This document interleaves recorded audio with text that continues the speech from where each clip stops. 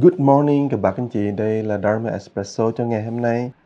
Bây giờ chỉ mới hơn 5 giờ rưỡi sáng thôi. Các bác sẽ ngạc nhiên hỏi tại sao mà thầy nói 5 giờ rưỡi sáng?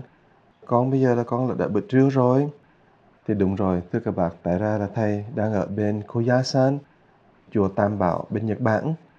Nhưng mà các bác là bữa trưa ở bên California và chắc là các bác là bữa chiều ở bên Virginia. Thì tại ra thời gian nó có sự thay đổi như vậy. Nhưng mà đối với thầy đấy thì thầy ngồi đấy thầy cứ nghĩ rằng là mình vẫn còn bên California và California vẫn là bữa sáng. Thì thưa các bạn, đó là cái illusion, một ảo ảnh rất lớn mà nó in vào trong trí óc của mình. Mình gọi là assumption. Mình in trong đầu của mình nghĩ rằng là mọi chuyện không có thay đổi. Mình nghĩ rằng bây giờ là vẫn là một thời gian này thôi. Người nói câu chuyện này là một thời gian này thôi. Và khi bác cầm bác nghe những điều thầy nói thì bác vẫn nghĩ đây là thời gian này là morning.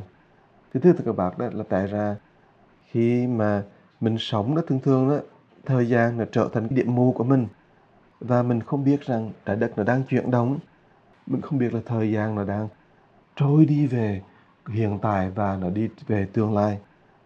Nhưng mình vẫn ở trong quá khứ. Nhiều khi các bạn thấy là những hình ảnh đẹp của mình về quá khứ mình giữ nó, hoặc là những cái đau thương, đau khổ gì đã xảy ra trong đời mình đó, ở trong quá khứ mình vẫn giữ nó hoặc là nó vẫn giữ mình. Nó không cho mình sống trong hiện tại và mình không biết là thời điểm bây giờ đó nó tiếp tục nó đang trôi về tương lai. Và mình sống mãi ở trong một ảo ảnh rằng là mọi chuyện không thay đổi các bạn. Tại ra mọi chuyện đang thay đổi và những chuyện xung quanh của mình là không ngừng thay đổi kinh khủng luôn. Mà đó là làm cho mình á, mới rất là ngạc nhiên. Và nhiều khi đó các bạn biết không, mình không thể ngờ rằng là cuộc đời của mình cũng như cuộc sống, thời gian của mình là chuyển đổi vô cùng. Và mình sống trong ảo ảnh á, là sự không thay đổi đó đó. Và nhiều khi đấy, chuyện tu hành của mình á, mình cũng chỉ muốn làm sao mà trở về với cái sự không thay đổi. Nhưng mà không ngờ rằng chân tâm bất biến đấy, thì nó chấp nhận vạn biến. Tức là chân tâm của mình khi bạn trở về lại, việc chân tâm trở về với sự tĩnh lặng bất biến của chân tâm đấy, thì mình là chấp nhận tất cả mọi sự thay đổi và mình thấy tất cả mọi sự thay đổi đều là những cái đẹp vô cùng cả. Mình không còn sợ cái mà không thay đổi nữa. Cho nên người giác ngộ và người không giác ngộ khác nhau ở cái chỗ đó. Người không giác ngộ đó thì mình lúc nào mình cũng không muốn thay đổi và mình sợ thay đổi, mình sợ già, mình sợ là nghèo, mình sợ sẽ lúc nào đó mình cũng tới chỗ không còn cái control nữa, bất lực. Nhưng mà người giác ngộ đó, khi họ giác ngộ sự bất biến của chân tâm đó, thì họ chấp nhận là già sẽ tới, chấp nhận là tiền bạc mình sẽ có một ngày nó biến mất, chấp nhận rằng bạn bè mình, những người thương của mình sẽ một ngày nào đó họ không còn nữa. Và khi không còn nữa thì mình vẫn tĩnh lặng và họ chấp nhận rằng là mọi chuyện đó nó như cái con sóng đó, nó thay đổi không ngừng, thay đổi không ngừng. Sự chấp nhận đó không phải là yếm thế, mà sự chấp nhận đó là bởi vì mình không còn sợ hãi nữa các bác.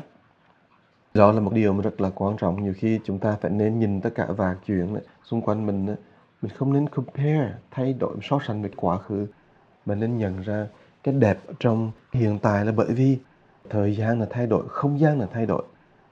Thế nên khi mà qua bên Nhật Bản khi này đấy, mà cũng như rất nhiều lần nữa, mà thầy đi Nhật Bản hay là thầy đi qua China, thầy đi qua bên Taiwan hay là thầy đi bất kỳ một nước nào đó, thì thầy đều có những thú vị mà rất là thú vị là bởi vì thầy đang tập á, làm sao để mình wow. Lúc nào mình nhìn chuyện gì mình cũng wow là bởi vì mình sống trong hiện tại.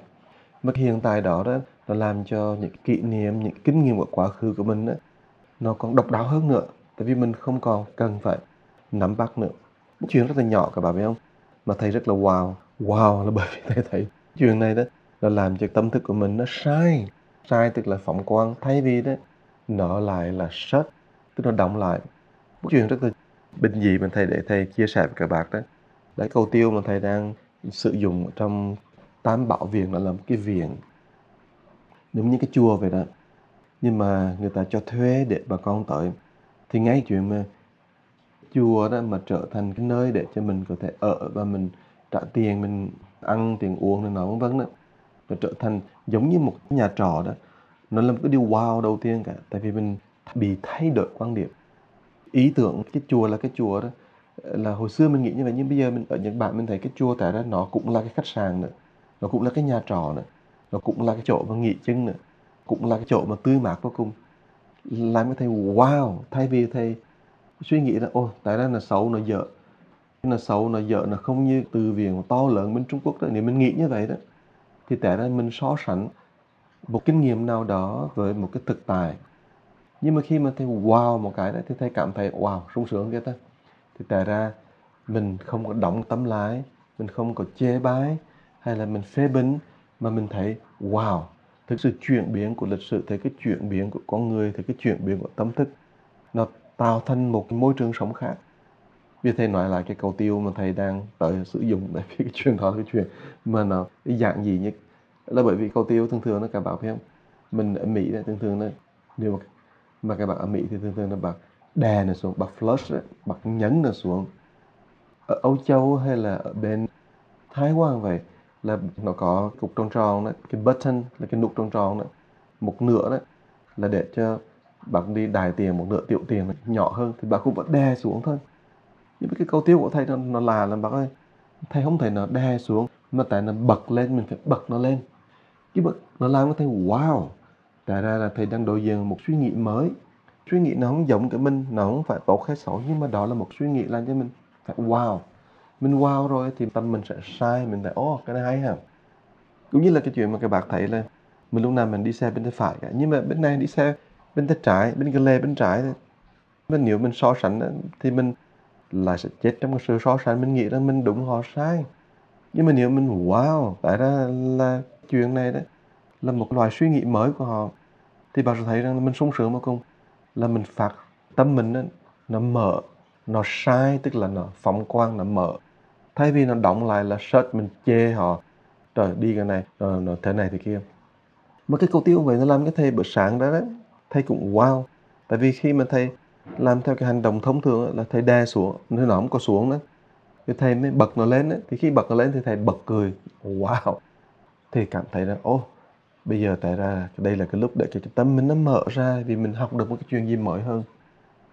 Ra các bạn có biết là chỗ thầy tắm đó thường thường đó là mình biết là shower đó nó sẽ phóng xuống mình đứng trên sàn nhà, nhưng mà ở trong phòng này đó họ cho thầy một cái bồn tắm đó, mà cái bath đó tức là cái bồn tắm đó thì họ làm nó sâu xuống dưới đất, cho nên ấy, khi mà thầy vào đó thầy muốn tắm thầy phải bước xuống, thay vì thầy đứng ngang á, thầy bước xuống, mà khi bước xuống như vậy đó thì thầy lại cảm thấy rằng wow, tại ra nó là một chuyện đó mà mình không thể ngờ được đó, nó không giống như mình, nhưng mà vì không giống như mình cho nên nó cho mình thấy đó là mình phải thay đổi quan điểm đi. Mà sự thay đổi quan điểm làm cho mình sai. Sai tức là mình phóng quang, thay vì mình shut là mình đóng lại. Làm cho mình open là khai mở, thay vì là mình close rồi mình đóng lại. Thì thầy bật cười vì thầy cảm thấy wow, tại ra là mình phải bước xuống và mình đứng xuống dưới đó để mình tắm. Bồn tắm nó cũng là bắt nó bằng gỗ, không có là bằng gỗ. Toàn bộ là gỗ hết chứ không phải là bằng đất hay là bằng xi măng, và nó làm rất là đơn sơ. Thì thầy mình nhìn vào đó đó mình mới thấy kỹ thuật của những người mà làm đó rất là tinh vi. Họ đặt từng miếng gỗ, họ đặt từng chỗ để mà làm sao mà cái nước nó chảy xuống. Bạn thấy rất là vi tế cái cách đó mà bồn tắm tức là cái mình gọi là cái bathtub đó.